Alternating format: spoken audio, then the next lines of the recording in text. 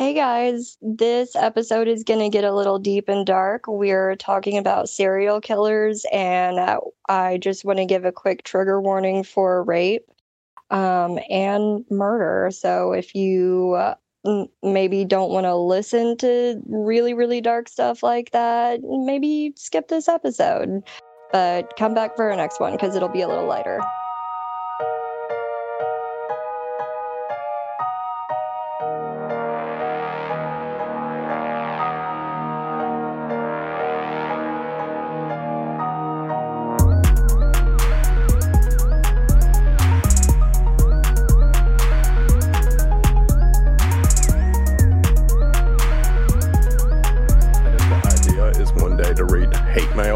That we receive on air. Oh yeah, yes, hilarious. Absolutely. Just read the hate mail out loud. We should embrace. We're going to be controversial no matter what, right? So we should embrace that.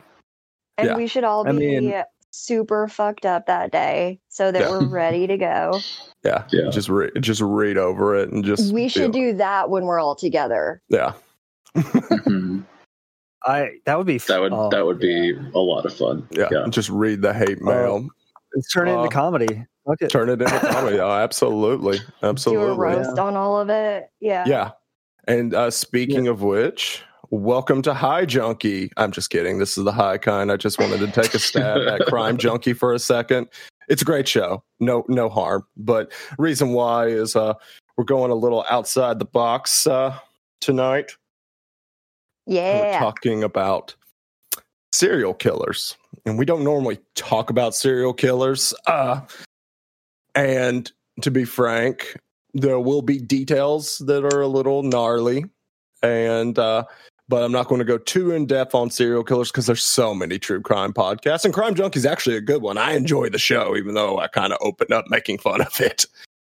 I haven't listened to it. It's good. But I do love true crime podcasts. It's good. I like Crime Junkie. They're very informative, and very relaxing, and there's a charm to it. There's a charm. We listen to it a lot when we go to sleep. Okay, that's interesting. Interesting. I don't bedtime stories. Material. Yeah, I don't think it's really far outside our range, really, though, because all these fucking serial killers could just be fucking demons or archons or whatever. You know what I mean? I mean, I'm sure most of them are. Yeah. Yeah. So it's not that far outside of our normal purview, And this episode is called "Ohio is for Serial Killers" because I hate the band Hawthorne Heights. Oh God, me too.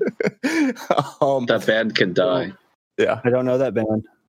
You don't remember the song when we were like late teenagers? Ohio is for lovers. I'm about to look it up right now.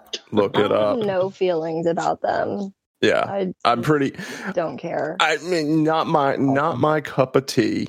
Not my cup of tea, frankly. And they're way too old for the majority of our listeners to give a shit. They are way too old for the majority of our listeners. Like Gen Z is going to be like, "What is this reference?" Yeah. This actually reminds me. Sorry, go for it. I got nothing. Okay. I was gonna say this reminds me. Speaking of Hawthorne Heights, someone did like a perfect sync up of a Hawthorne Heights song and the Sword Art Online intro, and it's fucking hilarious. Oh God, I'll find it after this. Post that in the chat. Terrible. This is awful. It is. It is terrible. For the one millennial. No, actually, we have a good chunk of millennials that listen to us, but truthfully, we have a lot of Gen Zers, and Caitlin just dropped. Oh shit! Let's give her a minute. You can edit this out, right? Yeah, I can edit it out, or just add her back in. It's a terrible song. God. Yeah, that was like Caitlin was pumped about the serial killers, and she dropped. Yeah. They're after her. Yeah, she's got to be on it. Yeah, she's got to be on it. But yeah, like some millennials listen to the show, and they might get the reference of Hawthorne Heights. and Ohio is for lovers, but frankly, we have a pretty big Gen Z listenership. And they're probably just like, what the fuck are you? What the fuck? Who these the fuck kids. is out Thorns? These fucking kids. Playing with their occultism and their fucking UFOs. Yeah. Good. And Gen Z, as I'm a happy. millennial, I like Gen Z so far. I like Gen Z too. Gen Z don't really take much shit. No, and they're very like well informed because they're very informed. We mature very fast. Yeah, we're in the middle of being, because we're millennials. Yeah, of being, I don't know. We're just so goddamn apathetic of everything. Well, look, I mean, the millennials. Yeah, you're back. You're back. Hi. Yay. Hi. Millennials got fucked over so bad. I mean, 2 recessions, like 2 recessions, all these useless degrees. We were endless wars. We were told all to go to school, and we're in this massive amount of student debt. Like, I hope Gen Z learns from our the mistakes that our generation were pushed into. You know, like I hope Gen Z. Like, also, listen to all the Gen Zers that are listening right now, I fucking hate avocado toast with a goddamn passion. So leave me off of that fucking list. Yeah. Okay. Do they like it? Is it just a millennial? No, they make fun of all millennials because all the white bitches my age love avocado toast. I don't understand it. It's a thing. It's a thing. It is a thing. Well, Gen Z. When bottomless mimosas. Yeah, when people tell you, hey, go to school, because if you don't go to school, you'll be flipping burgers. Well, guess what? A lot of our generation went to school. We're flipping goddamn burgers. Surely Gen Z's parents aren't telling them, go to school or you'll end up flipping burgers. I hope not. I hope they learn from our mistakes. Still, right? I hope not. No. But we're talking about serial killers. Before we go on too much of a rant about air our millennial grievances. Right. But has anybody ever heard the phrase that Ohio has the most serial killers? No. I've heard it. Nope. Nobody else has heard it. I've heard it multiple times, but now granted, I heard this from people from Ohio. And well, that's fair. We'll get into that. We'll get into that. I've heard that California has a whole bunch of serial killers, and I've heard that Orlando has a whole bunch of serial killers. Yeah. And I knew that Ohio did, but I haven't heard that they had the most. But I mean, okay, I'll hear it. Yeah, I've heard it from people, a couple of people that I've known from Ohio, and my interactions with Ohioans, no offense, Ohioans, has been very hit and miss. I either really fucking love you or I really hate you. There's no middle ground with the Ohio people that I've interacted with in my life. And as I said, the people that I loved, I absolutely loved. And they were some of the best people I knew. But the other ones, I was just like, oh, why? But anyways, it's been speculated that Ohio has the most serial killers. It's actually a myth. And I don't know how the rumor got started, but there is something to say about it, because we're going to go over some of the famous serial killers from Ohio and serial killers that have roots in Ohio. And while they may not, be the capital of serial killer, they got some fucking brutal ones, some really brutal ones. But the truth is that Florida has almost double the amount of victims killed by serial killers compared to Ohio. And that Florida's official count of serial killers in 2018 was 845 to Ohio's 333. And this comes from the World Population Review. In 2018, there were that many serial killers just in two states. No. Just the span of when, These are victims like since the FBI has started doing statistics on serial killers. Okay. So, wow. Yeah, that's still a lot. Now, according to Crime Capsule, the state that produces the most serial killers per capita to their population would actually be Alaska. Huh. Yeah. Huh. And this follows because the activity of serial killers spiked in the 80s, and Alaska led the nation in serial killer murders during this decade. Experts have suggested a number of theories to account for why Alaska produces and houses so many serial killers.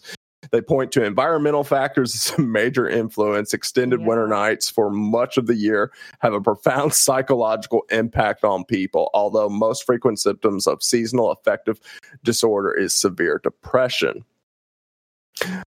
But, Ohio, this is about you. And you may not be the reigning champs in serial killers nor professional sports because, sorry, the Bengals and the Browns they're never going to win. Ohio State's good, though. I don't like Ohio State, but they're a good team. Are you talking about sporting? I am talking about sporting. Is this speedball? Speedball, right? Wait, does Ohio have a good hockey team? Because I do like hockey. Yeah, the Columbus Blue Jackets are pretty decent. Okay. Yeah, they're decent. I just alienated all the sports fans. Don't worry, sports people. I love sports. I think it's called soccer. I don't know. I could be wrong. It's soccer. This is soccer. Anyways, I don't like Ohio State because I once dated a girl that no matter what conversation we were in with whoever, she would always bring up that she went to the Ohio State. And I was just like, why is this such an integral part of your identity? I don't understand. Weird. But outside of that, people are weird. Yeah, they're weird. You got some famous people from the area. They've done some fucked up shit. So let's get started. And the first one would be the Cleveland Strangler. Do you guys know anything about the Cleveland Strangler? Nope. I do not. Well, he was an East Cleveland native named Anthony Sowell who claimed 11 victims, which he buried the remains around his duplex. Jesus. He buried 11 people around a goddamn duplex. That's talent. That is well, you'll find out. Maybe it wasn't so much talent in a little bit, but like we've all lived in cities, and like even when we lived in houses, I wouldn't bury a fucking bodies on a fucking quarter-acre lot. No. That's just asking to get found. Yeah, that's just asking to get found. Unless you're gonna mummify it and then cement it or brick it into a wall and then plan on dying in that house. Mm-hmm. Yeah. Or you could pull a secret garden trick and just make a planter bed out of them. Yeah. Yeah. How Caitlin's just like, no, here's a better technique. Here's a better technique. Oh, I mean, do you know me? Have you met me? So I think. This is basically just going to give some background on the Cleveland Strangler. In 2009, Sowell invited a woman he knew to his home for a drink, and on September 22nd, she reported to the police after a few drinks. He became angry, hit her, choked her, and raped her as she passed out. On the 29th of October, police arrived at his home with a warrant to arrest him for the alleged rape. He was not there, but they found 2 bodies on the floor in the living room. He was located and arrested 2 days later. The bodies of 4 other women were found throughout the home. After digging in the backyard, investigators found 3 more bodies. Jesus. And the remains of a 4th. Police also found a human skull in a bucket inside the house, which brought the body count to 11. Sowell was charged with 11 counts of aggravated murder and over 70 counts of rape, kidnapping, tampering with evidence, and abuse of a corpse. He pled not guilty by reasons of insanity. On August 10th, jurors recommended the death penalty for Sowell. Now, as I said, 11 victims, but multiple bodies in a duplex. In a skull and a what? A skull bucket? in a bucket. In a fucking bucket. Decoration, you know? Yeah, decoration. When you have company over, you want to really spruce the place up. I love the macabre. And I would probably decorate my house in a lot of weird shit. But can you imagine just coming into a house and you just like, you accidentally hit a bucket and you're like, what's in this bucket? And you look in, there's a fucking human skull. No, I cannot. But I'm going to give a little background on him about his family life, which is pretty gnarly. And his family's testimony that he was physically abused. Sowell's niece, Leona Davis, testified that she lived with him and his mother and grandmother as a child after her own mother died, and told a sad story of constant physical abuse by both the adult women in the house. She testified that her great aunt and Sowell's mother, Claudia Garrison, would strip the children naked, tie them to poles or banisters, and whip them sometimes with electrical cords. Jesus Christ. The beatings would occur almost daily and cause Davis to run away multiple times. Dude, just tie your husband up and get off on beating the shit out of his ass. You don't have to do it to your kids. Yeah. I know this comes from a Reuters article. But before we really start feeling sympathetic for Anthony, according to another niece who was a year younger than him, Sowell was among the abusers and was never abused himself.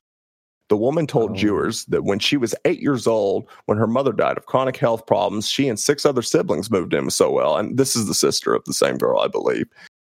Oh, wow. And yeah. Sowell's sister, Teresa, an older brother who was known as Junior, also lived in the house. The violence began almost immediately, said the woman, almost daily. Gertrude Garrison forced the woman and her sister to strip naked in front of the other children. And then Garrison would tie them to the banister and whip them with electrical cords, much like it was claimed for Anthony Sowell. And some of the other siblings suffered similar abuse, the woman said, but Sowell and his sister and older brother were spared, according to her, as they looked on from adjacent rooms. Conditions in the Page Avenue home, she said, grew even more insufferable after she turned 10 years old. She began to physically mature, and the boys who lived in the house took notice when Garrison made her strip.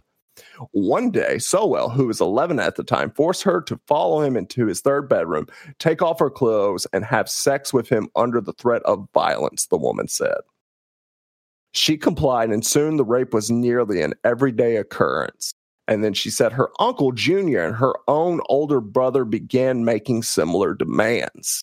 Parker suggested that Sowell, too, was just a child and as much as a victim, having witnessed the abuse she was enduring. So despite being raped by this guy, she kind of still has some sympathy for him. I don't know if I would, personally. I mean, she's like such a broken human being that she probably can't. That girl doesn't know down from up. Yeah. That sounds like a serial killer factory. Jesus. Yeah. I mean, like that lady can just write a book on how to create serial killers and sexual sadists too. Yeah. There is a really special place in hell that lady's in right now. Yeah, absolutely. So Sowell spent some time in the military after growing up. Mm-hmm. Nothing really bad happened, even though he was disciplined and did lose rank for going AWOL, but he still received an honorable discharge. And then, fast forward a couple of years, I see that he worked menial jobs and stuff like that. But in 1989, a pregnant woman entered his home voluntarily, and when she tried to leave, she was bound, gagged with a rag, brutally assaulted, and raped. He was charged with kidnapping, attempted rape, and rape. He pleaded guilty because he didn't have a good defense in the case. So he just basically was just like, I'm guilty as hell for doing this. And he was sentenced to 15 years in prison in 1990. And while inside, he worked as an assembler, cook, electrician, food cart attendant, porter, and a yard crewman. He also got his GED. He also completed the 12-step Alcoholics Anonymous program, along with other programs for anger management, drug awareness, and positive personality change. So he went through a lot of rehabilitation programs. Yes, he went through a lot of rehabilitation programs.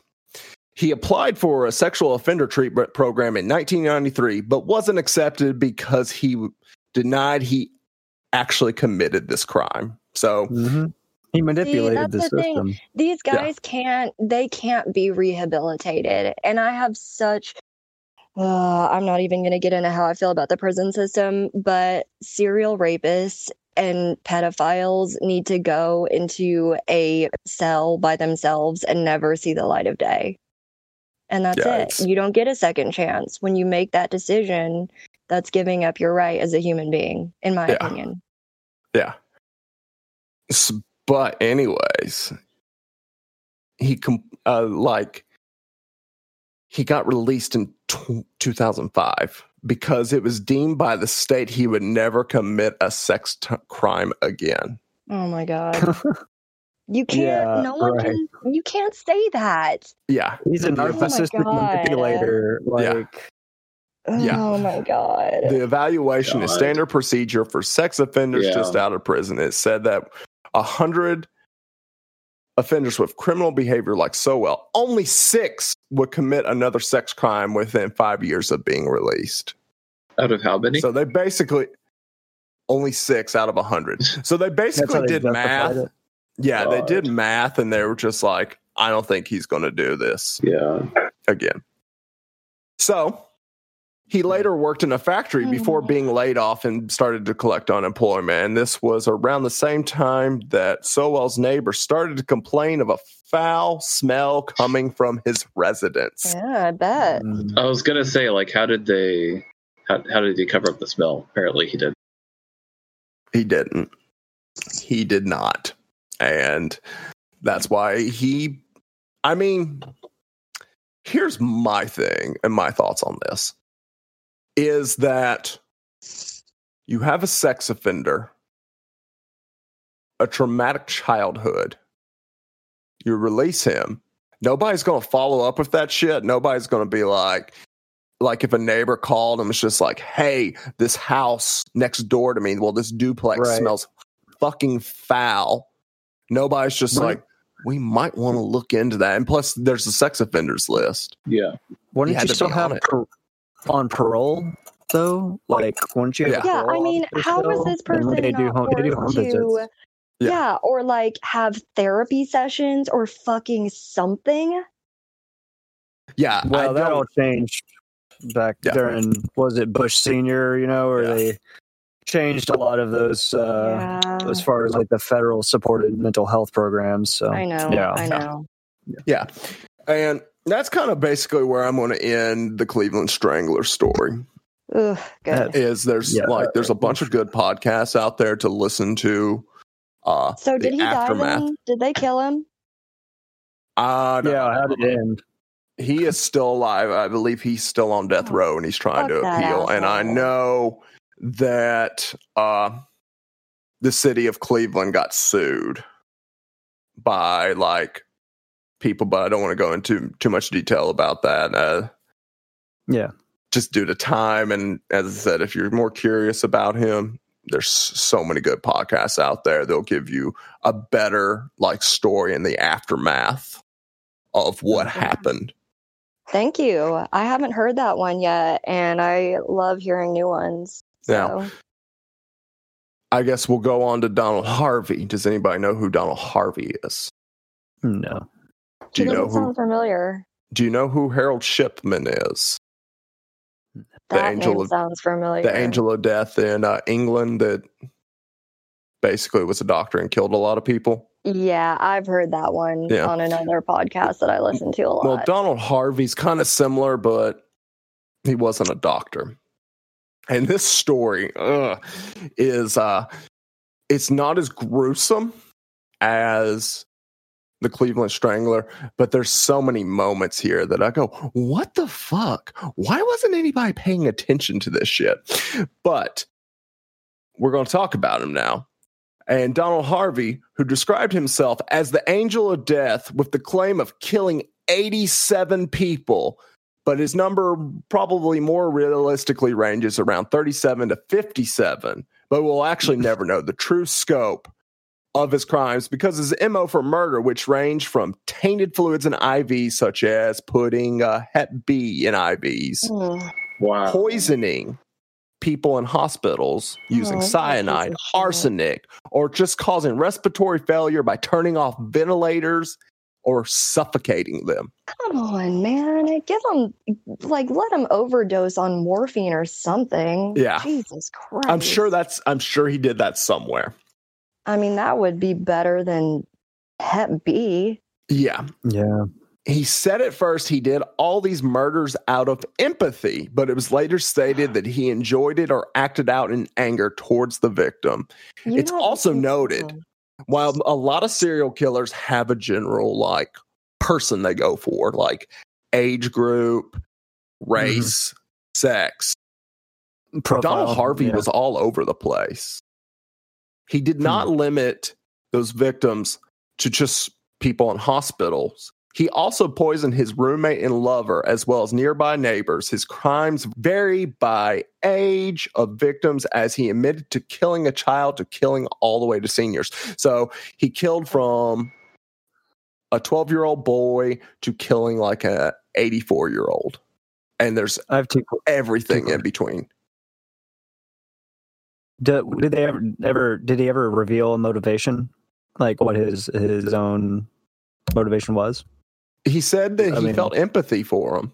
And then that's the only reason he ever gave the whole time. No, he later kind of basically said, I did it out of anger and power. Okay, because as soon as first of all, he killed those people in such fucked up ways. There are way easier and painless ways that he could have killed people that would have been empathetic and understandable. Yeah. But besides the fact that he was a monster about the way he did it, the minute he goes outside of the hospital and just kills people he quote unquote loves, well, no, you're not doing anything for empathy. You're a fucking psychopathic serial killer. Which is my question. Is he an angel of death, or technically, or is he, since it's not, doesn't seem like it's actually out of compassion since he moved on to his family and stuff.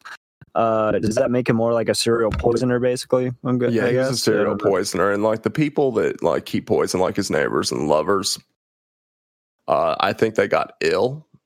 They didn't. I don't think they bit it. I tried to look around, but there was more of an emphasis on his hospital killings. But this comes from the New York Times. These are two of the sources that I'm listing: the New York Times and the Department of Psychology from the University of Virginia. Which kind of gives a look at his childhood.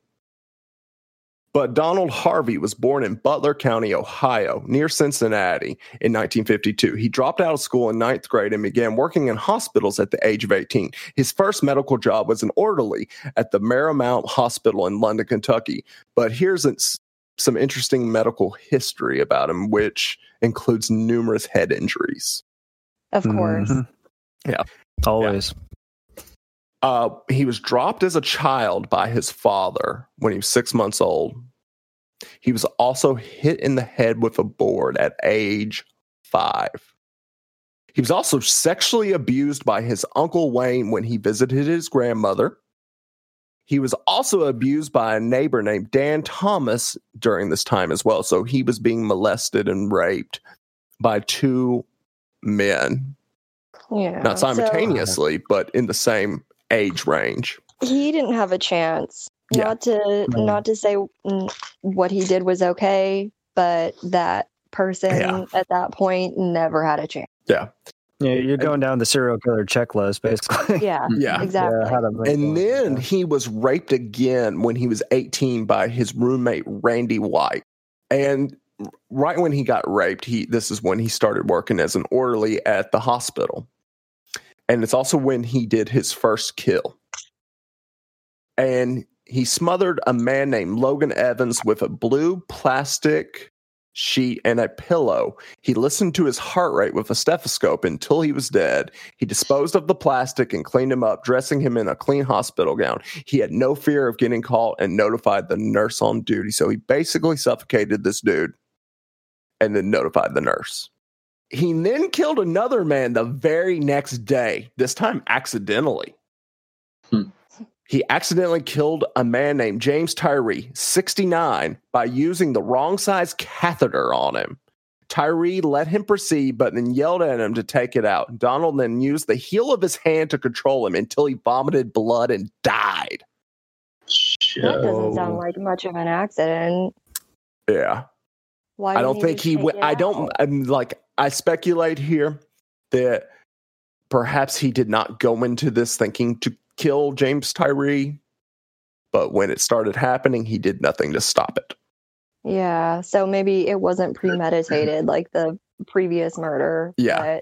But he definitely didn't do anything to, he assisted in his death for sure. Yeah. And then a month later, he killed Elizabeth Wyatt, age 42. This was what he deemed his first mercy kill. He was aware that she was praying to die. She told him she wished she could die, so he turned her oxygen supply very low in order to kill her. 4 hours later, a nurse found her dead. And then a month later, he killed Eugene McQueen, age 43, by turning him on his stomach when he knew he wasn't supposed to.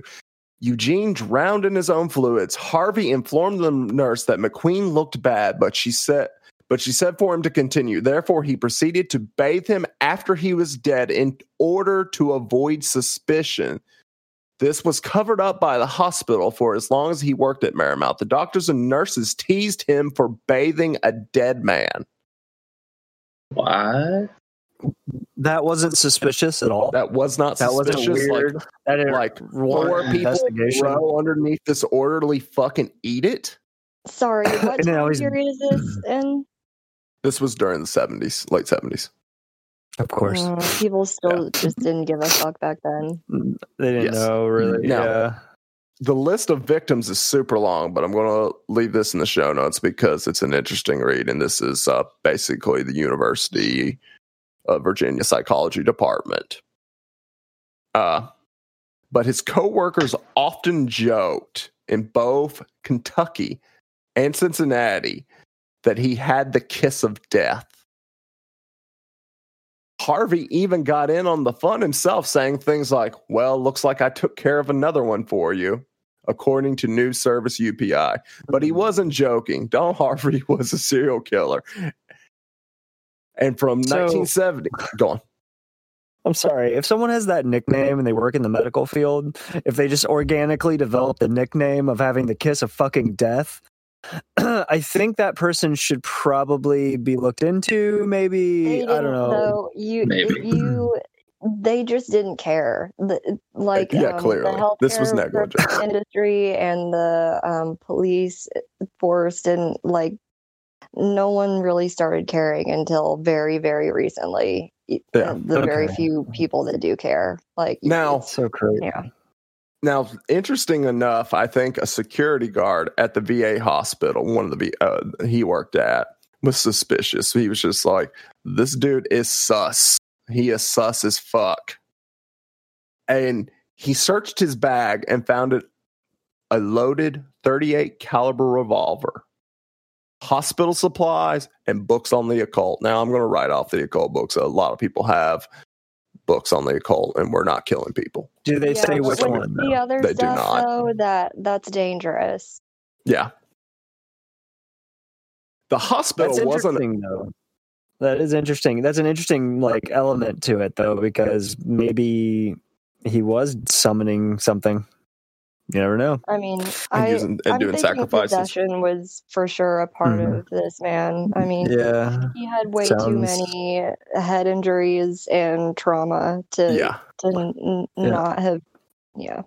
Yeah, but he found the security guard was just like, dude, sus. I'm gonna check his gym bag. The hospital wasn't able to discipline him, though, because the security had no probable cause to search Harvey. Yep, he was allowed to resign from his post as an autopsy assistant.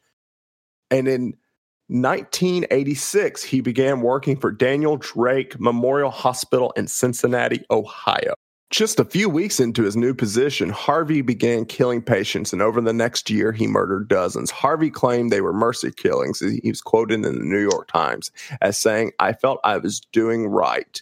I was putting people out of their misery. I hope if I'm ever sick and full of tubes or on a respirator, someone will come and end it." However, former criminal profiler John E. Douglas, if you've watched Mindhunter on Netflix, it's a good show. It's unfortunately canceled, but this is who it's based on. He said he rejected the notion. He said he was not a mercy killer because some of the things he did were so sadistic to the victims, like sticking a coat hanger up through a catheter into a patient's abdomen. Yeah, there's nothing mercy killing about that. Yeah.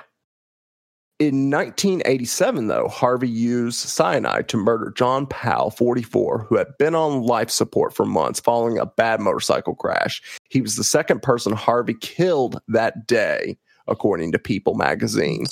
He has no MO. Yeah. He could have gotten away with it, but during Powell's autopsy, the forensic pathologist smelt burned almonds, an indicator of cyanide, and alerted the police. When the police interviewed hospital staff, Harvey's name came up, both because of his mysterious departure from the VA hospital and the disturbing pattern of patients dying on his watch.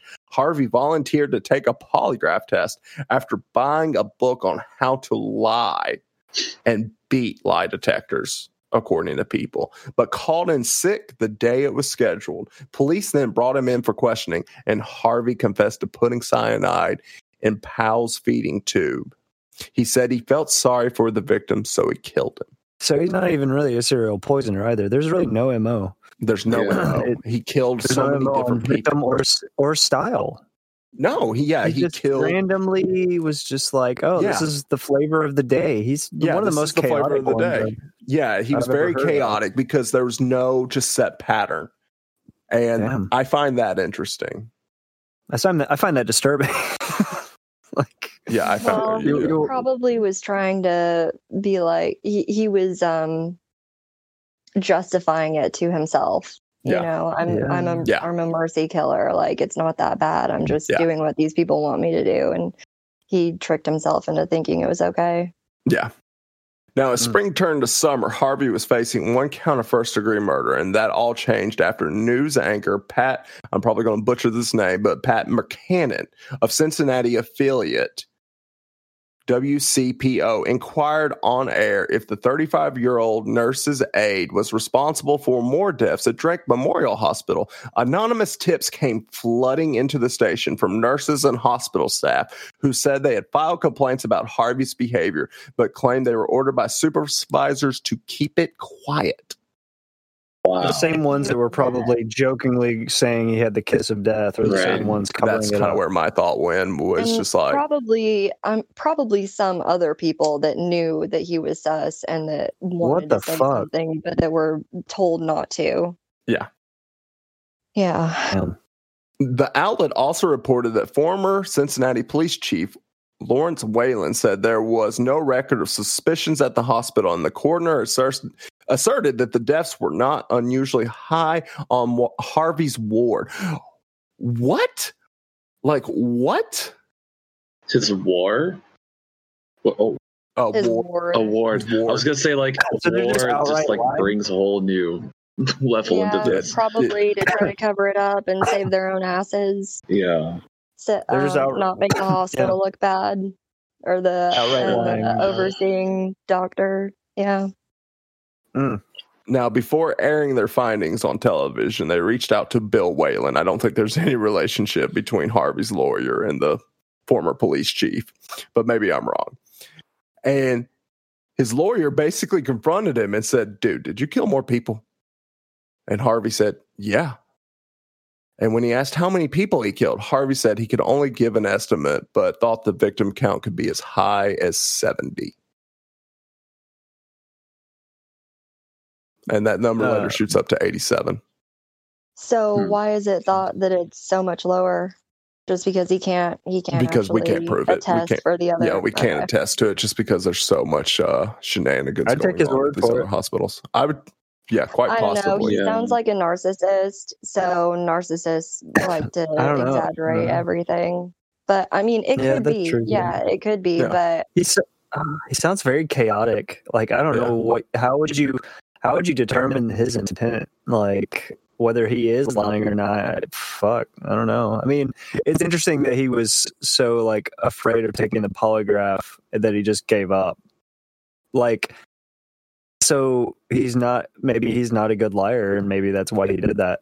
I don't know. That's weird. Yeah. Well, also the fact that the hospital is saying that the deaths on his ward weren't higher than average. That also is another indicator that the body count isn't as high as what he's saying that it is. You know, they quite possibly. That's actually a good point.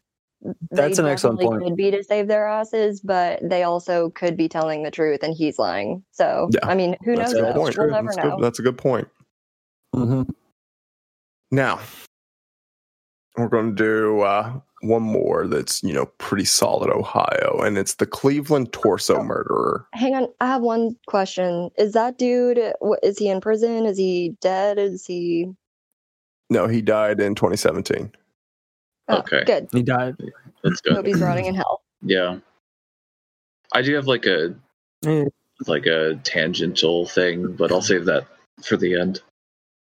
Okay, cool. Now, does anybody know about the Cleveland torso murderer? Yes. Torso? Yeah. Torso. This one is still unresolved, so I can't provide a lot of background on this one. There are some theories. There's theories. Yeah. And I'll go over just a couple of the ones that piqued my interest. But he was also known as the Mad Butcher of Kingsbury Run. And he killed and dismembered 12 victims in the Cleveland, Ohio area in the 1930s. The torso murderer also beheaded and often dismembered his victims, sometimes cutting the torso in half in the style of the Black Dahlia corpse. Most of the victims were male, castrated, and there was also evidence of chemical treatment being applied to their bodies. And although 2 suspects were investigated, these horrifying crimes with Elliot Ness in charge, apparently he was a famous investigator, no one was ever convicted of the murders. Now, as I said, there's no background on him because never caught. But there's lots of theories that there was actually multiple murderers and that this was also the same person that committed the Black Dahlia murder. Caitlin, what have you heard? I wanted to just throw something in real quick. Elliot Ness was the one that was famous for taking down Al Capone. So. I thought the name sounded familiar, but I couldn't connect two and two together. Yeah. Okay. Yeah, so I would just throw out Mafia Connections. Mafia Connections. Yeah. But this is actually good point. I think I was mistaken. I thought this was a different torso. There are a bunch of torso killer stories, and I believe I mistook this for a different one. But I'm saying Mafia just for the time period and how gruesome the murders are, and it's my knee-jerk reaction. Could be totally wrong. Question, is a torso killer just mean a killer that dismembers in general? Is that like the term? Yeah. Okay, cool. Yeah. Now that we've talked, interesting. Yeah. Now that we've talked about, murderers that, predominantly did this in Ohio, let's talk about people that, left the state, but still have some very deep roots in Ohio. And the first one is Gary Heidnik. Does anybody know him? I have heard his story. Yeah. Well, he was a really smart dude, according to some sources, with an IQ of 148. But instead of using that for good, he instead used it to commit rape on six women, murdering 2 of them in the city of Philadelphia. And that's only part of his heinous crimes. And that's why I wanted to, put this story out there. He's not technically a serial killer by FBI standards, but he's pretty fucking gnarly. And he actually influenced one of cinema's most notorious serial killers. Now, he was born in Eastlake, Ohio in November in 1943 to Michael and Ellen Heidnik. and was raised in the Eastlake suburb of Cleveland, Ohio. He was the younger brother of Terry. His parents divorced in 1946, and the Heidnik children were raised by their mother for 4 years before being placed in the care of their father and new spouse. And while his father has denied abuse by Gary, Gary claims he was a chronic bedwetter, and his father would regularly shame him by making Gary hang his soiled sheets on the windows for all the neighbors to see. Yeah, I think that's more confirmed than it. Every time I've heard this story, that's a part of it. I think his dad was a lying piece of shit. Probably. Yeah. Now, when he was older, he joined the military where he trained as a medic before being sent to Europe, where he began to start experiencing stomach problems. And while he was getting these checked out, the doctor also noted that he had mental illness, and he was sent back to America, where he was officially diagnosed with schizoid personality disorder. And he was basically, discharged from the military. He later got married multiple times and had multiple children with these women. But this is where things start to get dark. When Heidnik had his third child with another woman, Jeanette Davidson, who was illiterate and mentally disabled. Their daughter, Maxine Davidson, was born on 1978 in March and immediately placed in foster care. Shortly after Maxine's birth, Heidnik was arrested for kidnapping and raping this woman's sister, Alberta, who had been living in an institution for the mentally disabled in Penn Township. He was imprisoned until 1983. The original sentence was overturned on appeal, and Heidnik spent 3 years of his incarceration in a mental institution prior to being released in April of 1983 under the supervision of a state-sanctioned mental health program. He then immediately got remarried, but according to this woman who just goes by the name Betty, he raped her and she basically left him.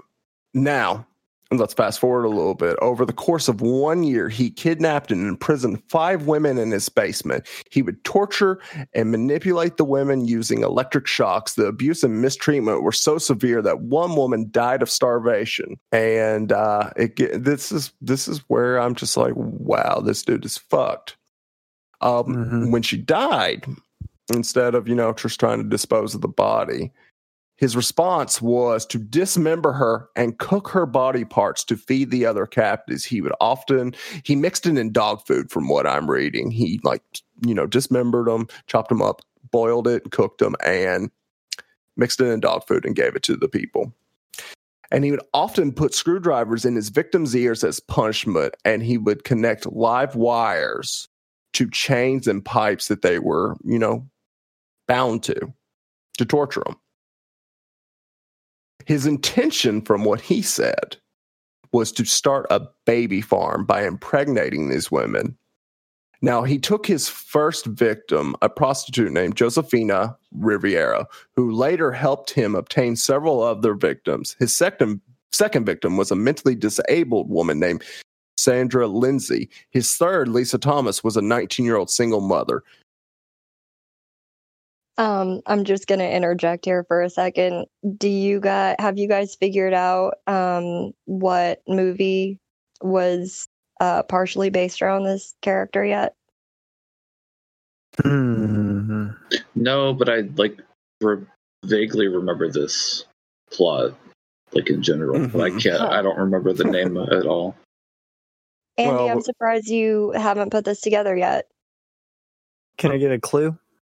No, you've had way too many. No, way too many already, but we'll get to it real soon. Sorry, Huntley, continue. Now, the woman that he killed was the mentally disabled one, Sandra Lindsay, and it was accidental. Reportedly, she upset him when she wasn't eating the bread he had given her fast enough, so he suspended her from the basement ceiling by her arms, and he later, force-fed her until she slowly suffocated. And that's when he took the body upstairs with a chainsaw and ground her up. Riviera, whom he trusted enough, the first victim, to let her wander around the house, remembered going upstairs and seeing a head floating in a boiling pot of water on the stove. Texas Chainsaw Massacre? No. He I'll give you another clue, because Huntley, it's about food and you didn't talk about it, and I don't know if you're going to, but he would also do this thing where sometimes he would bring home a lot of like really, really good food and buy them champagne and stuff, and like give them these really, really nice meals. Yeah. But then sometimes he would just not feed them at all. Yeah. And just be like, fuck it. Okay, keep going. But his own doing would ultimately be Riviera.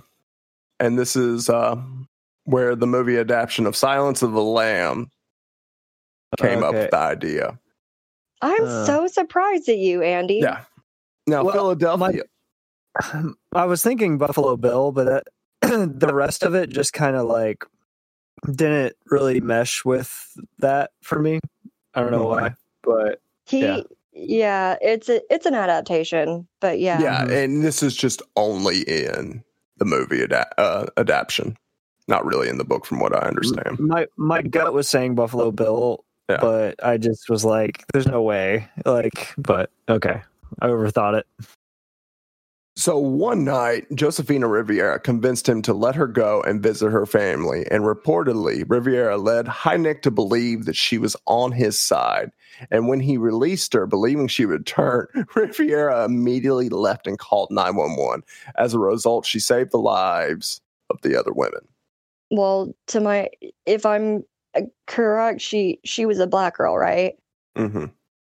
So she went home and she got to her boyfriend's house and she ran in the door and told him what happened, and he didn't believe her. I remember this one. Mm-hmm. Yeah, so she had to like take off her clothes and show him her scars and marks and everything before like her family would even believe her enough to call the police. It was really horrible. It's really sad. Yeah. It's very, very sad. Yeah. Now, I can't believe he tried to use this argument at his arraignment. It's pretty... Is it about the food? No, it's not about the food. This one's okay. But he claimed that the women were already in the house when he moved in. Yeah. He basically was just like, I don't know how they got there. They were there. It was like this when I moved in. I moved my bed in, and there was just women chained to the bottom of the basement. What the fuck? I don't know if I just put that out of my memory or if I haven't heard that, but holy fuck. Yeah. That's serious to believe that. Yeah. But he basically just said, hey, they're already there. I'm not sure if he went into detail of them being chained in the basement or all that, but he was like, they were already there. What was I supposed to do? I can't believe his attorney let him say that. I know. At the trial, his attorney basically tried to prove that he was legally insane, but Gary Heidenreich's insanity was successfully rebutted by the prosecution led by Charles F. Gallagher III. The fact that he had amassed the wealth of $555,000, over $500,000 in his bank and brokerage accounts, was used to argue he was not insane. What? Yeah. Because he made money? I mean, he knew how to play the markets pretty goddamn well. So, he was, well, how intelligent was he? I don't know. It's weird. He's an oxymoron. Yeah. Well, they said his IQ was at 148. There's just a part that Huntley you didn't talk about, and it's back a little bit, but I think it's interesting and kind of crazy.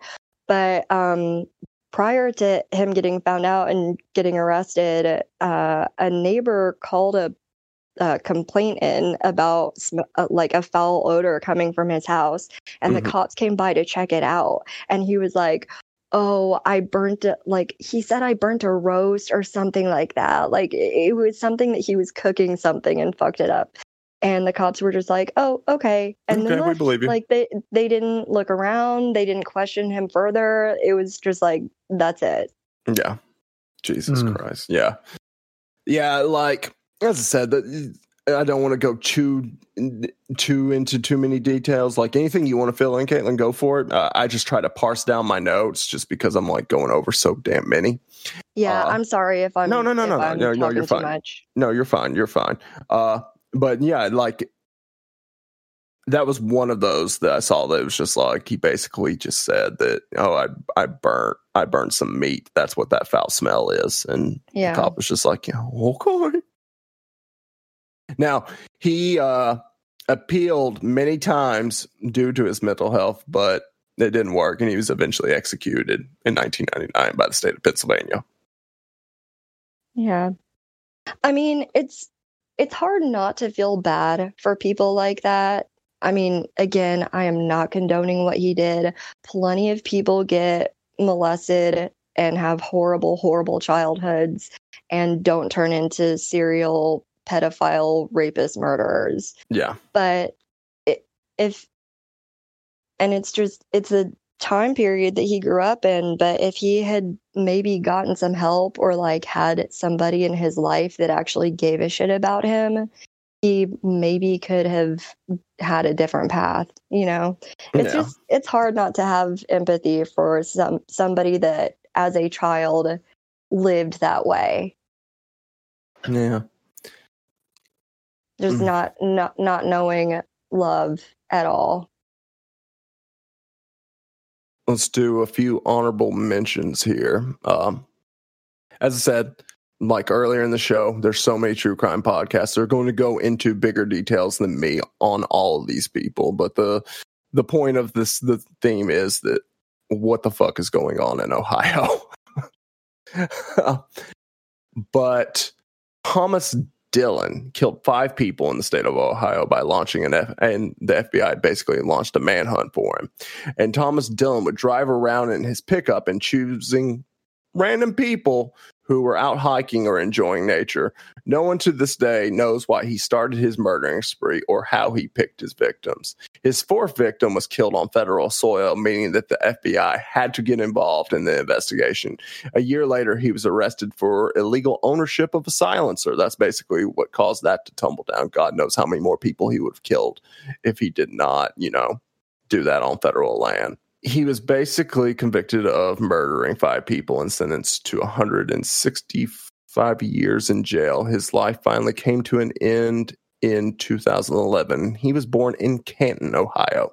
Robert Berdella, a.k.a. the Kansas City Butcher, was also born in Ohio. And from 1984 to 1987, he went on a killing and torturing spree. In total, he mutilated, raped, and killed 5 men. His killing and torture methods were increasingly brutal and bold. After his 6th victim managed to escape, Berdella was caught by the police and eventually sentenced to life in prison. And just 4 years later, he died of a heart attack.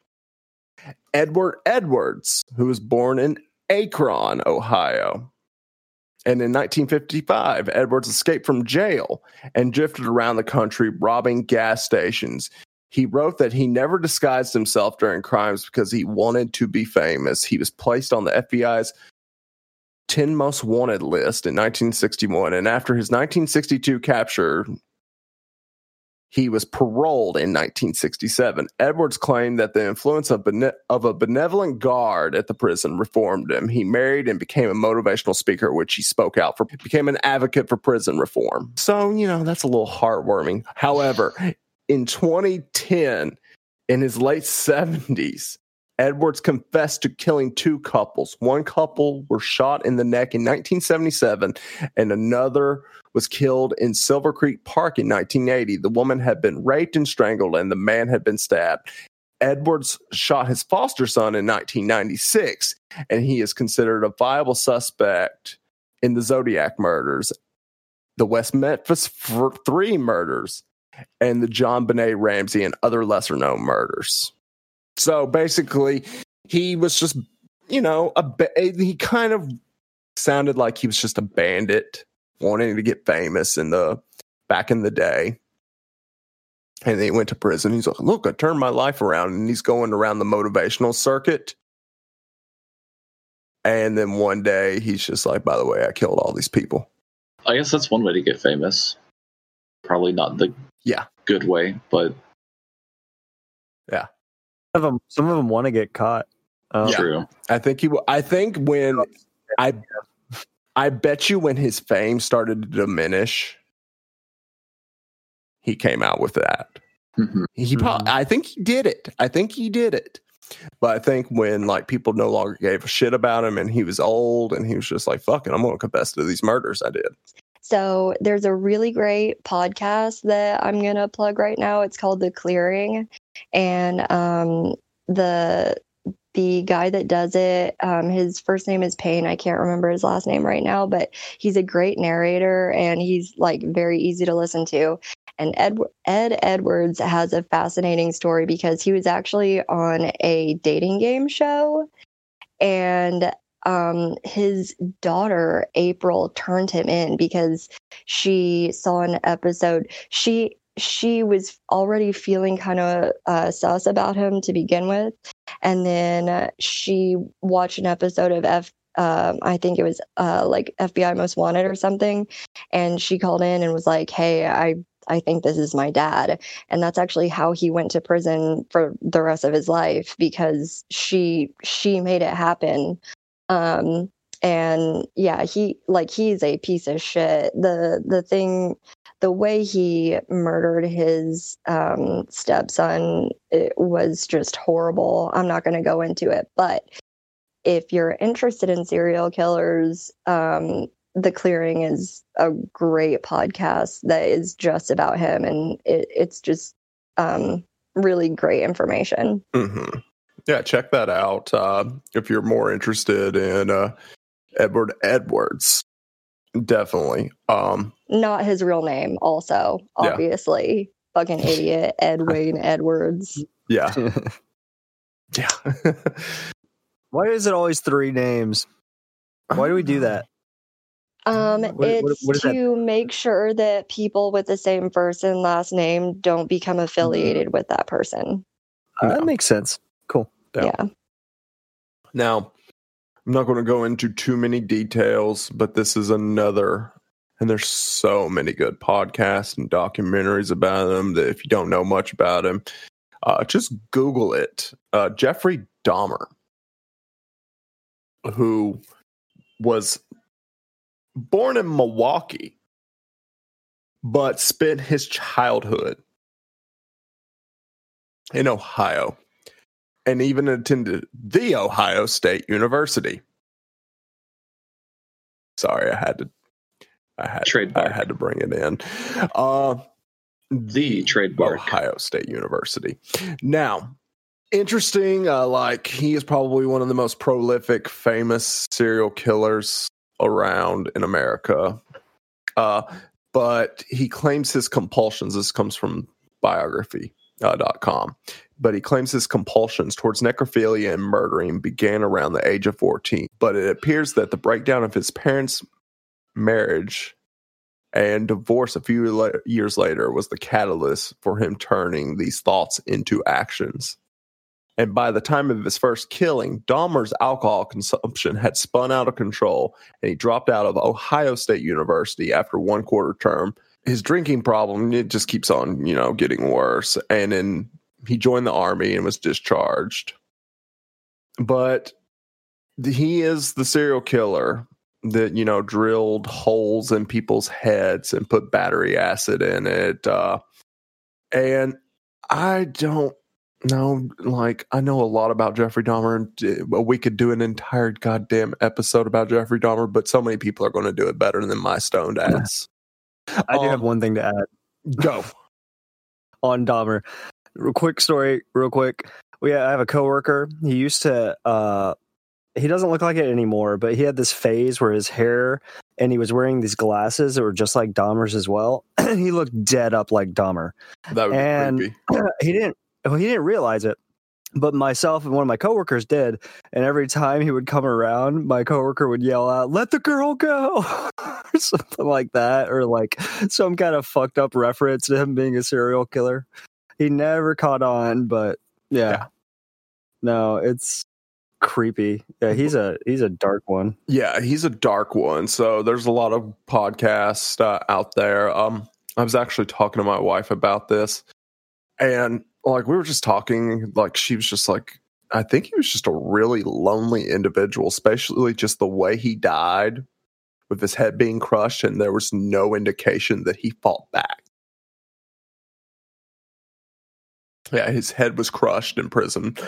Caitlin, you want to add some stuff on Dahmer? No, I haven't. I don't know much about him. I just know that his story is really, really dark, and that there's just not really a silver lining, and it's just a really depressing rabbit hole to go down. So he's actually one that I just kind of stay away from. Yeah. But he killed 17 men between 1978 and 1991, and he would strangle them, engage in sexual acts with the corpses before he would dismember them. There's all sorts of things, like he buried his first victim's body in his parents' yard and later exhumed them to bury them somewhere else. And he's a twisted fellow giving lobotomies. He would keep his victims' body parts in like the refrigerator and plastic bags, all sorts of madness. And like that's how I'm going to wrap up. Just talking about serial killers, and I want to know why so many brutal killers come from Ohio. Yeah, those were all extremely brutal. Yeah, and while they may not be, the capital, the incubator of serial killers, the ones that I read about tonight are pretty fucking gnarly and gruesome dudes. Yeah. Mm-hmm. And they all I'll give one interjection about Dahmer, because there was recently an article that I read, and I don't remember the cop's name, but he was recognized in Milwaukee as he retired, and they did this whole big thing for him. But he actually came across one of Dahmer's victims, and he was a young Black, I believe, sex worker. Mm-hmm. And he was like trying to tell the cop that he was in trouble, and and they took him back to Dahmer. Yeah, they took him back to Dahmer. Yeah, they took him back to Dahmer. I don't know. We're not going to do politics on this show, I know, but it's just sufficient to say that cops need to do a better fucking job at their jobs. Yeah. Yeah, that was, I believe that he, they did not want to get involved just because it was, homosexual domestic disturbance, according to what I'm reading. And they just basically dropped this person back off. Well, yeah, he wasn't a person. They didn't see him as a person. He was just a nobody in their eyes, and he didn't matter. And he was 14 years old. Yeah. What the fuck? Yeah. What the fuck? And it happened in the 70s, but things haven't gotten better. No. They haven't. And it needs to I do have a question about serial killers in general. Like, what is it about the 70s and 80s? Like, was it higher, or was it just the publicity of it all at that time? So people were still in the fantasy of we live in a world where we can leave our doors unlocked and everything is fine. And it was like the period before helicopter parenting. It was like any adult was in charge of any kid, and it didn't matter who they were. If they were a kid, they had to listen to an adult.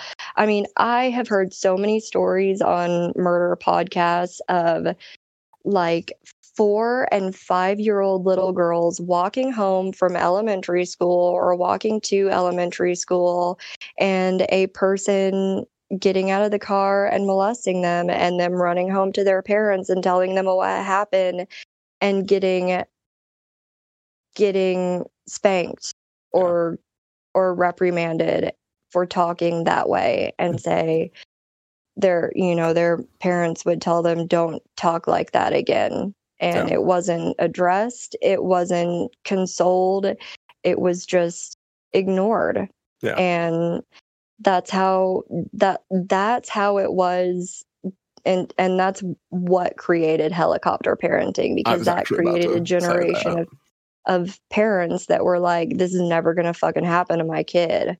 Because in the 70s and 80s, parents just let their kids go out and do whatever the fuck they wanted to do. It was, leave in the morning and come back when the sun goes down for dinner. And that's how it was, because that's how they were raised. And it was safer in their parents' generation to do that. But then all these fucking predators were like, oh, there are all these kids around that are just totally fucking available because I'm an adult, and their parents are going to tell them to listen to me. So, just to add something, I looked it up, the statistic. This is serialkillersinfo.com, and they have all kinds of different statistics, infographics and stuff, but they list it decade by decade, and it looks like there was a spike that started in the late 60s, early 70s, and then it just went vertical into 1987. Wow, you're okay. Year I was born was the peak. Don't know what that means. And then it has trailed down significantly. It's a fraction of what it was. But it's still not any better, because 800,000 kids under the age of 18 go missing every year in America. True. Without a trace. No, and never, and nothing, just gone, done. Their cases are cold. 800,000, nearly 1 million kids in America. I can't remember. Is that kids, or is it the entire? What's the number of total missing people? Because I know that one's really, really high. I don't know. I just listened. The reason I have been talking to you guys about adrenochrome is because I just listened to a podcast the other day that was they had released it that day. And these guys do a bunch of research, and that was the number that they gave, was 800,000 a year. Wow. Kids in America right now. Yeah, it looks like, I don't know about like where the 800,000 number comes from. But it does hover around that for total missing people per year and stuff like that. What's interesting too on that is there's a peak that begins in 1990 and then scales up and peaks. It peaks in 1997. So a decade after the peak for the number of serial killers, there's a peak of missing people. Or I don't know if there's any correlation with it. That's interesting. I just want to give a shout out to this podcast I was talking about. It's the Brohio podcast that I listened to that says that they really sound like they do a bunch of research. It's their most recent episode. It aired on Monday. Gotcha. Yeah, so they sound very they sound like professionals. Well, either way, it's just interesting to note, I don't know what other, digging deeper into the data. I wish I was a statistician or something that could actually do that, but it'd be interesting to note to see what kind of correlations there might be between those two, those two things. Yeah. And then of course the UFO abductees, are the rest of them. Yeah. Of course, got to account for that. Yeah. Yeah.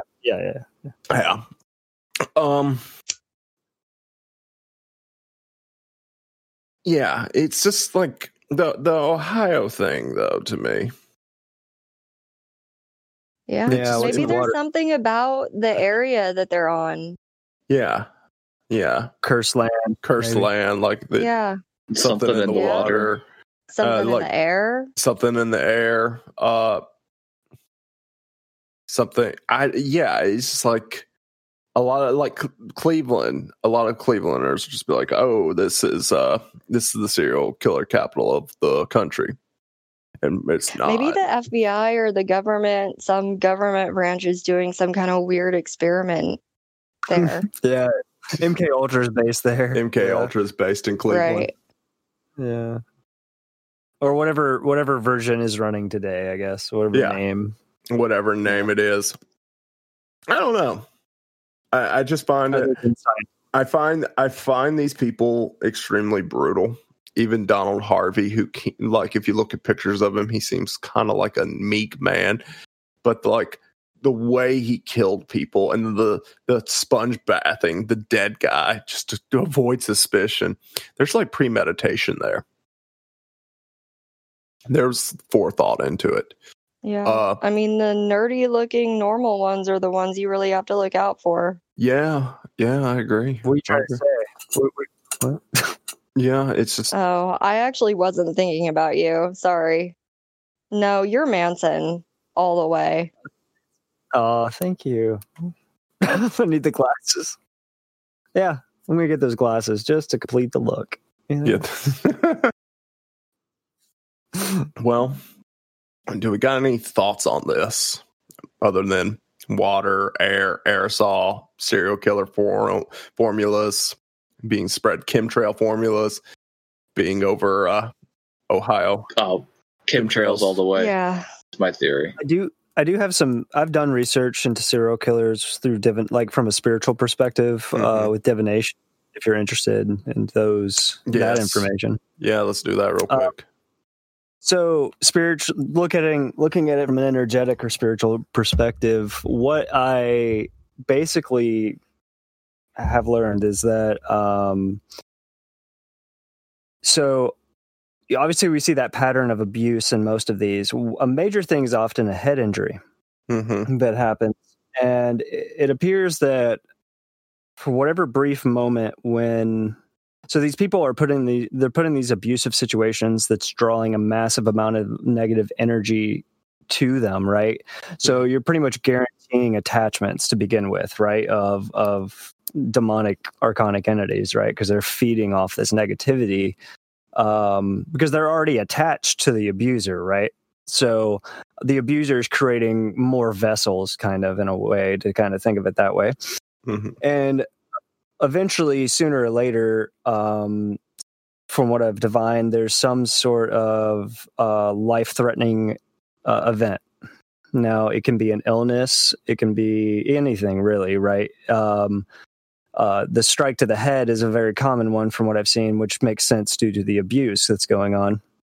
But basically what I learned was that when the body dies, there's a brief window, and basically these attachments are already there, attached to this vessel, right? So they can just slip right in, kind of thing, and that's when it accelerates. But from what else I divined is they also go through the veil of forgetting, like that we do. So they kind of have to like figure out kind of what they are again, and just like we have bliss during our spiritual experiences that are significant for us, they kind of have the opposite, like an inverse of that, which is like a dark bliss, basically, when it pertains to doing the things that they do. So that, just to kind of throw that stuff into it from a spiritual, my perspective, obviously, for a lot of those things, and what I've defined about it. It's interesting to kind of think about how possession can happen and things like that, because there are different phases to it. When you look into demonology, there's infestation, there's oppression, and then possession. Possession's the last stage. So, yeah, cool. Yeah. Just that. I mean, that's why we do this show. That's we go out there. We go out there more than the other people. Yeah, it is an interesting subject for me from the spiritual perspective, for sure. Yeah. And David, any thoughts from you? Poor David. I was just going to talk about a episode from a sci-fi show from 25 years ago that has a serial killer in it, but that's all I got. What show? Babylon 5. Yeah. It's before I get into that, do any of you know, was Jack the Ripper caught? No. Jack the Ripper was never caught. Okay. All right. That makes sense. All right. So a lot of theories, though. Mm-hmm. Yeah. So I guess this episode is like one of those theories, and basically, like, I won't get into the whole plot of the show, but there's like some chosen ones that are like supposed to unite the whole galaxy to like fight off this existential threat and everything. And there's like this guardian race that kind of watches over to make sure everything's going okay with this fight against the darkness or whatever. And one of these episodes, they bring in, well, you don't learn it till the end, but they bring in Jack the Ripper. They like kept him preserved in some like cryostasis or something. And he basically tests the saviors to make sure that they're ready for all the trials and tribulations that are coming. That show sounds really... Yeah. And I love it. Oh, it's a great show. Just overall. But yeah, and just like the way he tests these, saviors is like, it's not pretty. He's basically torturing. Crazy. So I might have to watch that. Yeah. I never watched that. It's a good show. 5. Huh. Yeah, it was one of my favorites. Like I caught an episode or two, but I never sat down like I did with like Star Trek series or Battlestar Galactica. Yeah. Such a good job. I will say the first season is mostly like world building, and the episodes are a little bit all over the place. But then everything after that is like that's how it always. It's all set up. Yeah. Yeah, but like it really like has a lot of setup to do. It all ties together. I might go back and check that out. Yeah, for sure. Cool. That's all I got. Fucking space aliens and shit. I always liked the theory that H.H. Holmes was actually Jack the Ripper. Oh yeah, I'm glad you brought that up. Yeah. Because he was a doctor, he was wealthy, he could easily have traveled like, or maybe if he wasn't him, maybe he was like somehow associated with him. Maybe he like an apprentice. Yeah. Who knows? Yeah. That'd be kind of an interesting story. If someone wants to write one, just give us credit. Yeah, give us credit. Caitlin, do you have anything to add? Oh gosh, I don't know. I mean, I love going into the minds of serial killers. Yeah. I just, I don't know how much your listeners want to know about it or whatever, but send us your hate mail. Please tell me how much you hate me. I really want you to. Okay. Oh no. Don't draw that towards you. No. Well, I want it to be evenly distributed because we can read them and it would be hilarious because we can just, yeah. I want to make fun of all the Christians telling me I'm evil and going to hell. I think Huntley's the main one right now, but I'm going to try to fix that soon. I'm going to compete with him. Soon. I know. I'm one on the list too. They just come after. They come after me because they say I'm gross. Because they say like I have a gross mouth and that I'm promoting evil. Well, we should start. And that I'm obnoxious. That was a good one. Obnoxious. I was like, you're not completely wrong. I guarantee you that any person that's calling you obnoxious is 10 times as obnoxious as you are. Probably. And that's goddamn, that would be really obnoxious. How many listeners in Ohio do we have? What's our fan base like there? I don't know. Hopefully it goes up with this one. I hope so. Okay, I have an idea. We should You know those word cloud algorithms that scan documents and do word clouds based on how prevalent they are? Yeah. We should label each hate mail that comes in for who is it's for, right? Yeah. Then do a word cloud analysis of all the hate mail and figure out which. Then we can come up with titles. You know, like Titles. Oh, that's a good idea. That's a good idea.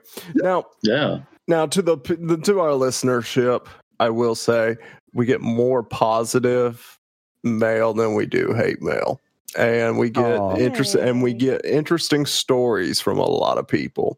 Speaking of which, we will have some stories from listeners dropping this Sunday for the bonus episode. But if you want to listen to the bonus episode early, you can always go to our website, The High Kind, and subscribe to us through Patreon and listen to it earlier.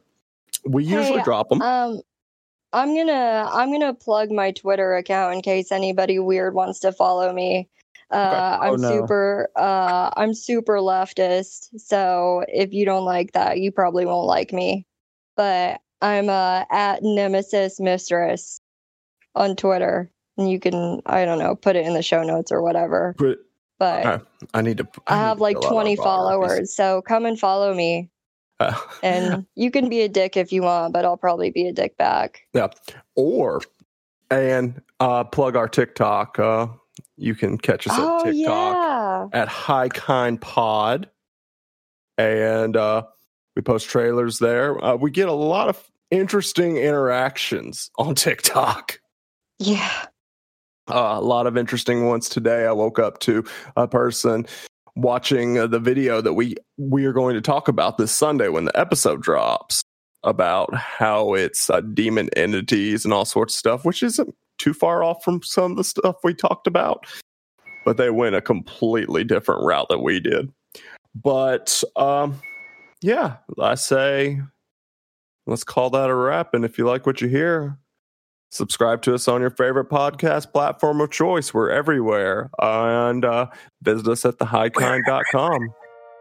And yeah, have a good night. Bye.